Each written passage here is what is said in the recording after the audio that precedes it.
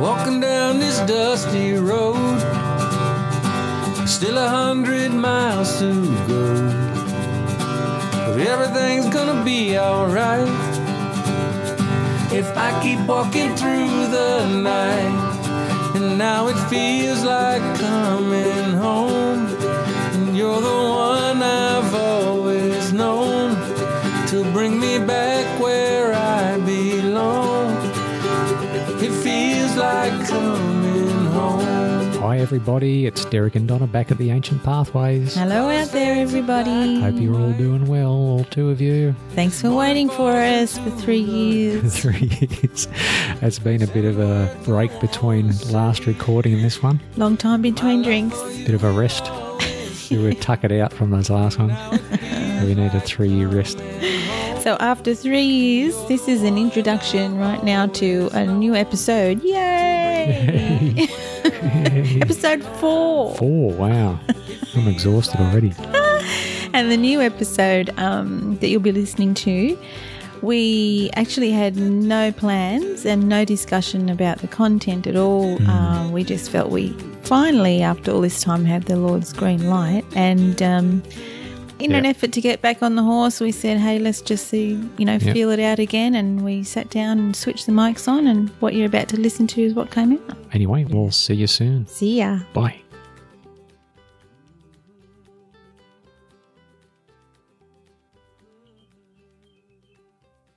Okay, so we're on. Okay. So we're just going to tell our story? Yeah. We're going to introduce ourselves again? Yeah. We'll do that. It's been a while. Yep. Hi, everyone. It's been a while. It's been 3 years, I think. Something like 3 years. Wow, since we did our last recording. Yeah. But that was significant for us at that time. It was a real learning in being able to remain silent. Yes. That when the Lord had nothing to say, we had nothing to say. It's been a real lesson. Sure has. And stepping back from the microphone. The Ancient Pathways was started, we believe, as the initiative of God, not out of our own initiative. And He gave us the name. He gave us the story. He gave us the theme. Yeah. And the logo and everything. There's a lot of things there. And the messages. The messages. And so there was a great lesson in it for both Donna and me that occurred only days apart at that time, which made us see we had nothing to say. Yeah. And the Lord didn't want us to say anything if it wasn't going to be Him saying it. Yeah. So for this last 3 years, we haven't said anything because He hasn't said anything to us. Right. It was a very confronting experience for us, wasn't it? To see our inadequacy unless He's speaking. And there's been times over these 3 years that we've wanted to. Absolutely. Because we enjoyed it. But every time it's just been a sense that the Lord has just said, there's nothing for you guys to say. So it's definitely been, as Derek said, a real learning for us to just lay those things down, even the things that the Lord gives us. Yeah, absolutely. Which in our own thinking, we just wouldn't make sense to lay them down.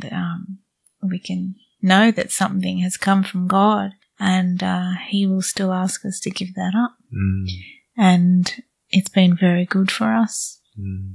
Yeah. And it's been a journey, I think, from where we're picking up now. It's a new journey. It's a new leg of that journey for us. And the funny thing is we spent 3 years in a community that was planted, that we absolutely believe that was planted by the Lord, that somebody was prepared. And as, the Scriptures, the New Testament outlines that God has a certain way of doing things, and we actually did sort of touch on that in one of our only 3 of those podcasts that we did do, and that was knowing where Israel did see the works of God, but Moses knew the ways of God. That's right. And there's such a significant difference in that, because the modern church is looking for the works of God. He's miraculous. He's healing powers, his miraculous powers, his signs and wonders and all that sort of stuff, and we're chasing those things. And while those things are present, the church actually seems to have some purpose, to have some, reason for this pursuit. But when all of that goes, we're wondering, where did you go, Lord? Yeah, it's like everything has to be so big. We're always expecting God to be big, to do big things and to manifest himself in big and obvious ways and in our lives to have a big effect in us and kind of in that way, our ministries become big, or gifts and whatever are all big. Yeah. I guess part of our sharing today is just we're just sharing our story and seeing how small God can be. Intentionally so. Intentionally, and yet within that smallness be bigger than we could ever imagine. Absolutely. And it was like just the other day we were listening to something, and what stood out was, when Jesus, one of the triune Godhead, came to earth, was born as a baby, entered this realm and this sphere of human life where he became so small and fragile and dependent and came without any fanfare. There was shepherds that knew of the story, what was happening on that night. He came at night, didn't come in the daytime. There was some magi, which weren't even Christians, that recognised something of God's intention. It wasn't somebody from Israel. There was all these hidden things, but this revealing to the lowliest and to those that didn't hold the law and the promises and the prophets. Yeah, it's true. And he came in such a way as he announced himself to so few and to those who seemed so little. Being born in a stable.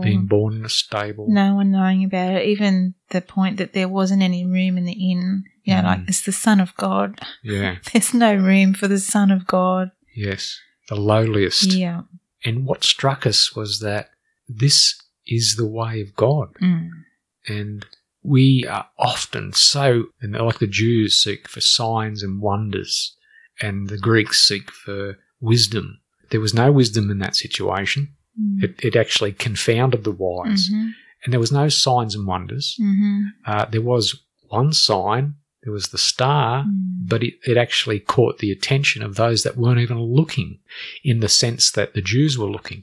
They were looking for something completely different, but those that were actually perceiving, they actually did see something. And there was only, we don't know how many there were of the Magi, but even if there was only a handful of them, there was hardly anybody that knew about the birth and the arrival of God into the earth. It's almost stealth-like. That's right.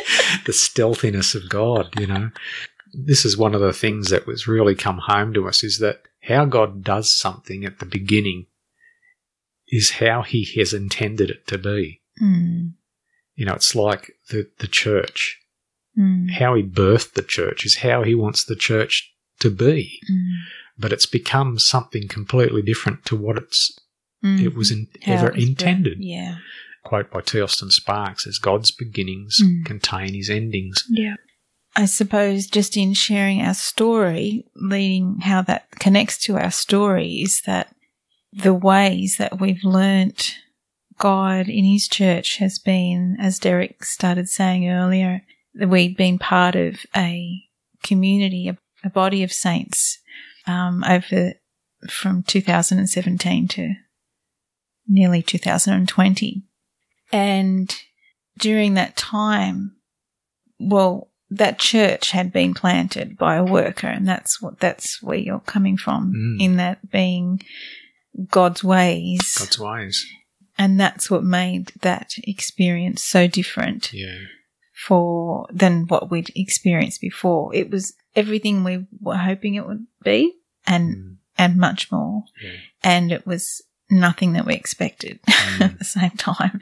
And so it was during those years that we started the podcast, The Ancient Pathways, and it was during that time that God put a stop to it and just said, hold it, you got nothing to say, and took us really into a real, just a time of going deep in the Lord. And I think even without us realizing how deep we were going in Him, because we went through challenges and lots of difficulties and wonderful times. And as Derek said, the glorious experiences as well as the gore, as Frank Viola puts it, within Body Life. So I guess we were free to just experience that community life for that 3 years. And during that time, the Lord has just led us and hopefully changed us. And He's brought us to the next chapter, like you said. So now we've moved from that area, from that body of saints, to where we are now in Newcastle, back in New South Wales. So we went from New South Wales in 2016 in December to WA, Perth, Western Australia, and we left there in December 2019. And being part of that church that had been planted, we experienced, don't know if that's really a big enough word, but we ate of the fruit of it having been planted by a worker. And I don't know, do we want to talk about that? What the difference that Yeah, I think because it does actually describe the ways of God. And I think, God doesn't, the modern church has suffered from, in a lot of ways, its own form of continuing what it's always known. The Roman thinking of when Constantine was the emperor of Rome. And so we all know that through the modern church is, I suppose, birthed from that whole influence that man entered in at that time in about the 3rd century, which is part of church history, I suppose, in that sense, although it missed the Spirit. So the Spirit had started the church, and then eventually man... At Pentecost. At Pentecost. It was birthed in the Spirit. It was brought about in the Spirit. And then around about the 3rd century, the persecution stopped, all that sort of stuff. Rome actually bought into the whole, church experience. Constantine came to some type of form of salvation experience according to his own words or history. And we can see then how the church then started to go down a path where it had, professional ministers, it had a liturgy, it had sacred buildings, it had professional people that were sort of set aside for ministry rather than everybody being a part of that. So, so I suppose the ways of God have never changed in that throughout the New Testament. You see where God had prepared people and sent them. This was the way God had started the new church, the New Testament church. Christ came. He was sent. So he gave us the model of one who was sent. He was prepared and he was sent to the earth. Christ got the 12. He prepared them over a period of time. Then they were sent. And then that is repeated. You can see that continuation of Paul being prepared in body life and then being sent by the Holy Spirit, Paul and Barnabas. You can see Paul gathering younger brothers, to himself in the sense of Timothy and Titus and Epaphras and all these ones where he trained them and then they were sent. Even the Old Testament prophets, they were sent. They were prepared by God and they were sent. Chosen, called, prepared. After that preparation, they were sent. So there's a pattern there that's unmistakable right throughout the scriptures. And it's spiritual preparation. It is a spiritual. It's not intellectual preparation. Yes, exactly. Yeah. It's not a Bible college degree. There's none of that in the scripture either. It's not into textbooks and things like that. It's spiritual as in being called aside by the Lord, with the Lord, to learn from the Lord. Absolutely. Yeah, that's right. They preached Christ. It's because they knew Christ. Yeah, that's right. Because they knew him. That they knew him. And even the Pharisees, they could see, I think it was Peter and John when they were, being raked over the coals, and they said that they could see that these two men had been with Jesus. Been with Jesus. So there was something apparent about these unlearned men. Yes. That they could not stand up against their wisdom and against their boldness. They could see that these ones had been with Jesus. Yes. And they didn't learn that in seminary. They didn't learn that in the synagogue, even though I'm sure they would have heard the scriptures. Spoken them out. Yeah, all of that sort of stuff. So, yeah. So why are we talking about this? We're talking... So it's more the ways of God that we're sort of referring to, I suppose, in that sense that we are... and have seen during the course of our journey the similar patterns. Yeah. Where he has opened our eyes to see that there are ones that are prepared and sent, and we can see this apparent evidence and through experience that the scriptures are not just words. They are a living experience that God wants to bring and still find himself being expressed in this way and found in this way throughout the earth, because that's who he is. Yeah. He's ascending God. He hasn't changed. He doesn't change. Exactly. No. He's the same yesterday, today and forever. So what we experienced in Perth, I'd have to say, is pretty much what they would have experienced in the New Testament, because it was a gathering of saints, of believers, who were all wanting to follow Christ and know Christ, who wanted to live out of his life, who had a revelation of Christ as the head of the church, as the Son of God, obviously, and as being the ultimate of the Father's heart. They were a group of believers who were so besotted with the Lord Jesus, and that they wanted to be free from all the religious shackles that they had.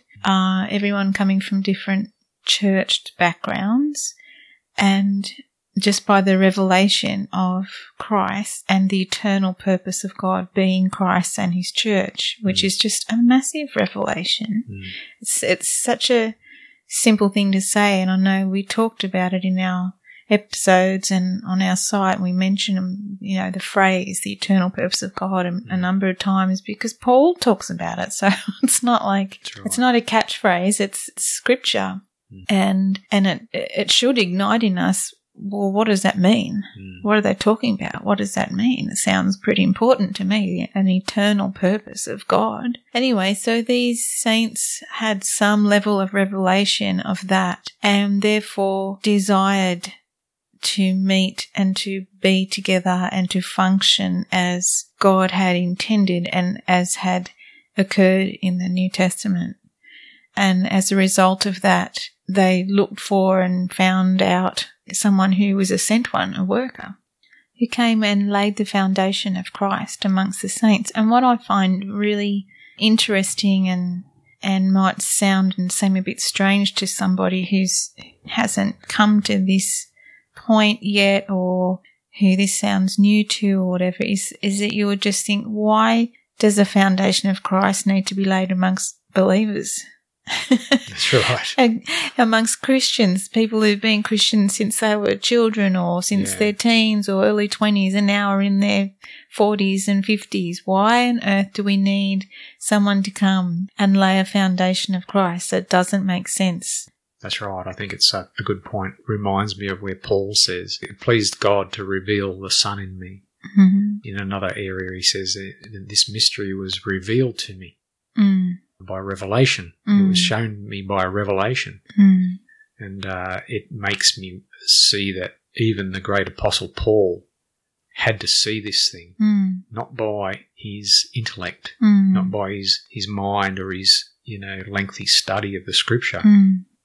Even though that helps, but it has to be something that the Spirit of God shines into our hearts, and we can know all about the eternal purpose of God with our head, but miss it with our heart and with our spirit, which is the main thing. Yeah. And even Paul had to see that. He knew the scriptures very well. Yeah. Well, for Paul, I mean, he didn't, being a Jew, he obviously believed in the Messiah, but he didn't accept that Jesus was the Messiah, whereas we as Christians do. So why do we still need a foundation of Christ laid when we have already seen and accepted Jesus as as the Son of God and given our life to him, and we're walking with him and believing in him and loving him. And so it's like if once Paul did have that revelation, he was hooked on Jesus. Now, any Christian could say that's the same experience for me, or coming from the world, or coming from this or whatever. Once I found Jesus, that was it. I'm just about Jesus. But unfortunately, since all the history of that church that you talked about before, the church, as we know it, has become so entangled with so many things that are other than Christ. So Christians have ended up in that entanglement. And we're really not saying anything most Christians aren't onto, I guess, at the moment. There's a lot of other voices out there speaking along these lines. But just seeing that Christians today have a real, very, very real need to have the foundation of Christ laid, because many have come into faith in the Lord based on so many other things. And if not, eventually it's become entangled with other things. And so to have a group of Christians come together and say, we've loved God, we are Christians, we've been following him faithfully for years and years and years, but we really don't know Jesus. And we can see we have so much religious baggage now that gets in the way of us knowing him. And it's like you said, when we just started, you said the church just doing what it knows. That's right. So when we've been so churched and then we go, wait a minute, I can see now that there's so much religion in me and I actually need to know the Lord so much deeper. I actually don't know how to do anything about that. There's the element as well that we can't see there's so much religion in us unless the Lord reveals that to us. And if we haven't seen Christ, then religion is all we know. And that's exactly right. That's the problem. The problem is revelation. It comes back to light. Then the whole Christian life is about light. It's about seeing with the eyes of the Spirit, and we can't initiate that. Yeah. That comes as a result of an abandoned pursuit. A part of that element of where Christ is seen because we are pursuing him. And Paul made that, I suppose he's our example of how a life can be changed, how our pursuit of Christ, our sole pursuit of Christ. Yeah, exactly. Only pursuit of Christ, that our life is continually changed by a continual sighting. Yeah, so there's a lot to be said about the fact that Christianity leans so heavily upon the Scriptures, which is simply just the revelation that those brothers within the New Testament setting saw, which had the Spirit reveal those things to them. So we believe somehow, if we read that, we have the same revelation just by reading it. Well, that's completely not true at all. No.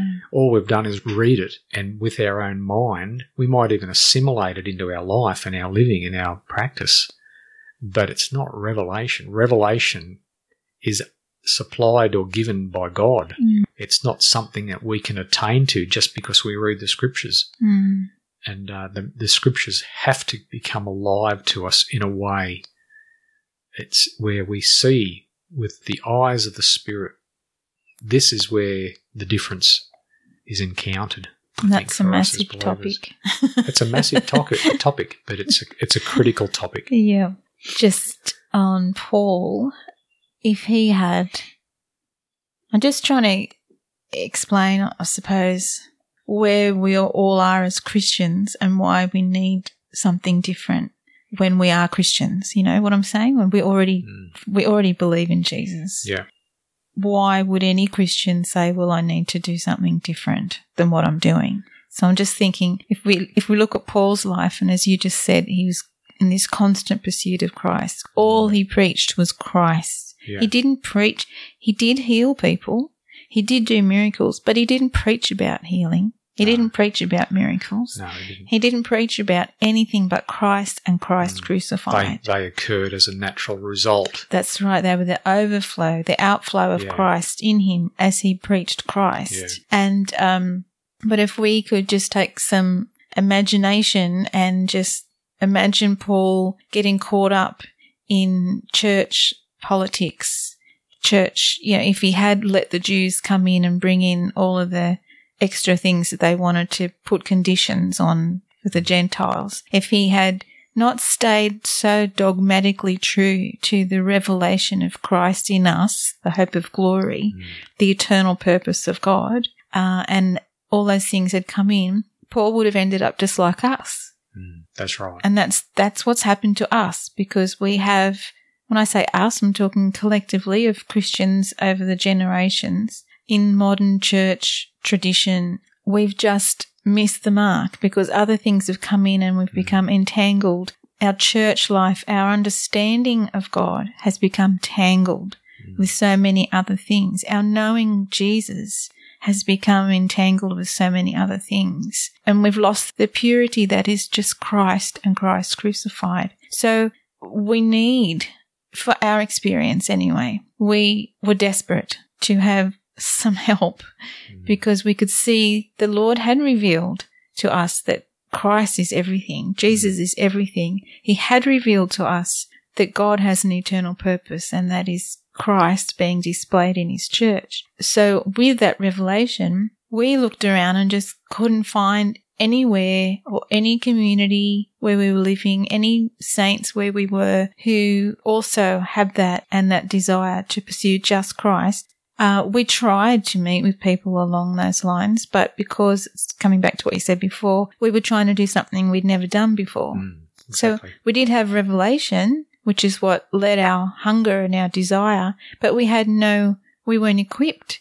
We had no understanding. We had no experience to draw upon. We had no environment for us to learn how to just know the Lord and follow the Lord and live out of his life together with other believers. So the necessity of someone who has been sent to do that is huge, and it's not really the topic of our discussion, but we kind of have to start there, I guess. Yeah, our experience to date has led us to that, and we can see that it hasn't been our choices. It's been as a result of God leading us because we've been pursuing him. And that's like the sheep on the heels of the shepherd. Say, Lord, where are you going? I want to go where you're going. I want to do what you're doing. Yeah.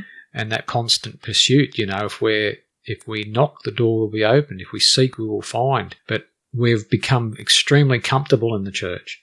And that's how the church remains extremely comfortable, that we have this Sunday program, we have a Wednesday night maybe even a prayer meeting if we're actually considered to be radical or extending ourselves beyond those normal super spiritual. We've got 2 hours on a Sunday, we've got, maybe a couple of hours on a Wednesday night.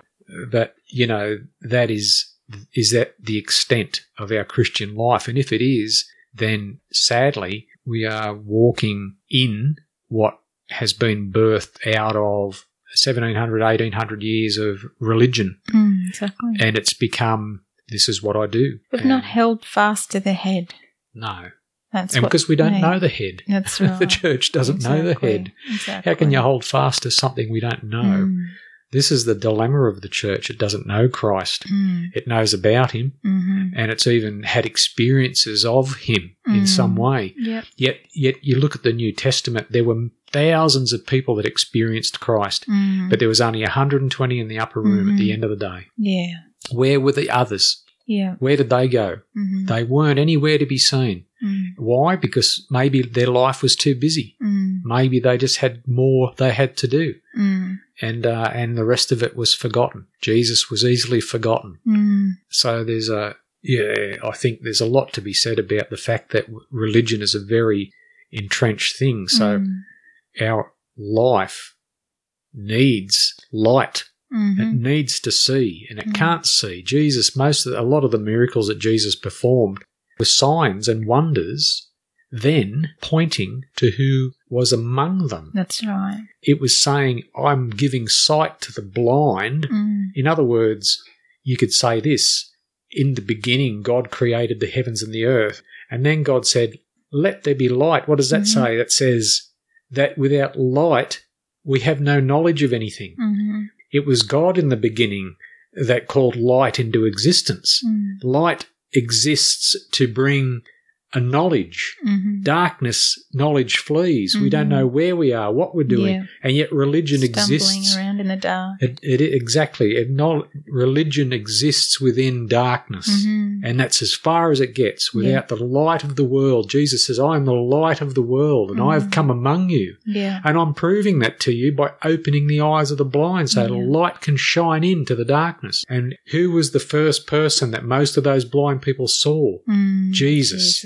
And it says that in Scripture, doesn't it? It says that God shines into the darkness, the knowledge of himself in the face of his own Son, Jesus Christ. And he is the light of the world, and the church still walks in religion because it's in darkness. So when they opened their eyes and they looked into Jesus' face, they saw God. The very face of God in the face of Jesus Christ. I and the Father are one. If you have seen me, you have seen the Father. So there's this tremendous boat anchor tied around the leg of the church, and it's rapidly sinking. It can't swim to the surface. It can't get the air it needs because it's so tied to religion. It's so tied to the practices of this world, man's efforts to please God. And religion can't get rid of religion. It can't. Just like the self can't mortify the self. It can't put to death the practices of the flesh. That's why we need help. Exactly. That's why the church needs help. In Ephesians 4, it says that Jesus gave some. He gave some. Why? For the equipping of the saints. That's right. And the fact is, we've accepted only a few of those things. We accept teachers. Everybody wants to be a teacher. Paul said that himself. He said there are many teachers among you, but not many fathers. What are fathers? They have a nurturing parental heart. They express the heart of God. And Father also has experience. Absolutely right. Yes. He's further along in life, in the journey. So we've got no worries about accepting prophets. Everyone wants to be a prophet. Everyone wants to prophesy something and be right about what they're prophesying about. Yep, see, I said that. I told you. I knew Donald Trump would get in. There was only 2 people in the race. What's the chances? Listen, I mean, geez, we've been on in the school of religion and in the school of our own imagination, the school of our own life, rather than it being about the one that actually does matter. And let's not, that's a very broad statement, but yes, we all love God and we all love Jesus and we want to pursue, but let's also recognise the traits of what we call religion. Are we happy just to remain where we are? Are we happy just to go to church or are we actually wanting to know Christ? Are we pursuing that? The Holy Spirit will lead you into all truth. Well, who is all truth? Truth is a person, Jesus Christ. Truth is a person. Amen. There's nothing more than Christ. We can't get beyond Christ. That's right. We can't add to Christ. There's nothing beyond him. That's exactly right. Nothing. Yes, we can't say, okay, we've read enough about you now, Jesus. We're going to go do something else. That's right. And it's going to be Christian and it's going to be about God. And we'll do that. And then we'll come back to you and bless you on a Sunday. And then we'll get on with all these other Christian things. Or, yes, I know about Jesus, but there's no but. That's right, yeah. There's nothing beyond Jesus. And that in itself is enormous for us to try and grasp, that there's nothing beyond him. We think there is. We really do. We really, really think that there's more. I did. Thought there was more than him. Well, there were a lot of other things that excited me more than Jesus, to be quite honest, in the church. Because we never knew Jesus. We never knew him. Leadership, preaching. That's right. Prophesying, praise and the gifts worship, of the Spirit, evangelism. Writing Christian songs. Even just Christian fellowship, our friends, people that we loved in the church and all of that. A whole lot of stuff, ministries, mission Bible work. study. The list goes on, doesn't it? On and on and on. But, do you hear that, folks, that there is nothing beyond Christ? Nothing, absolutely.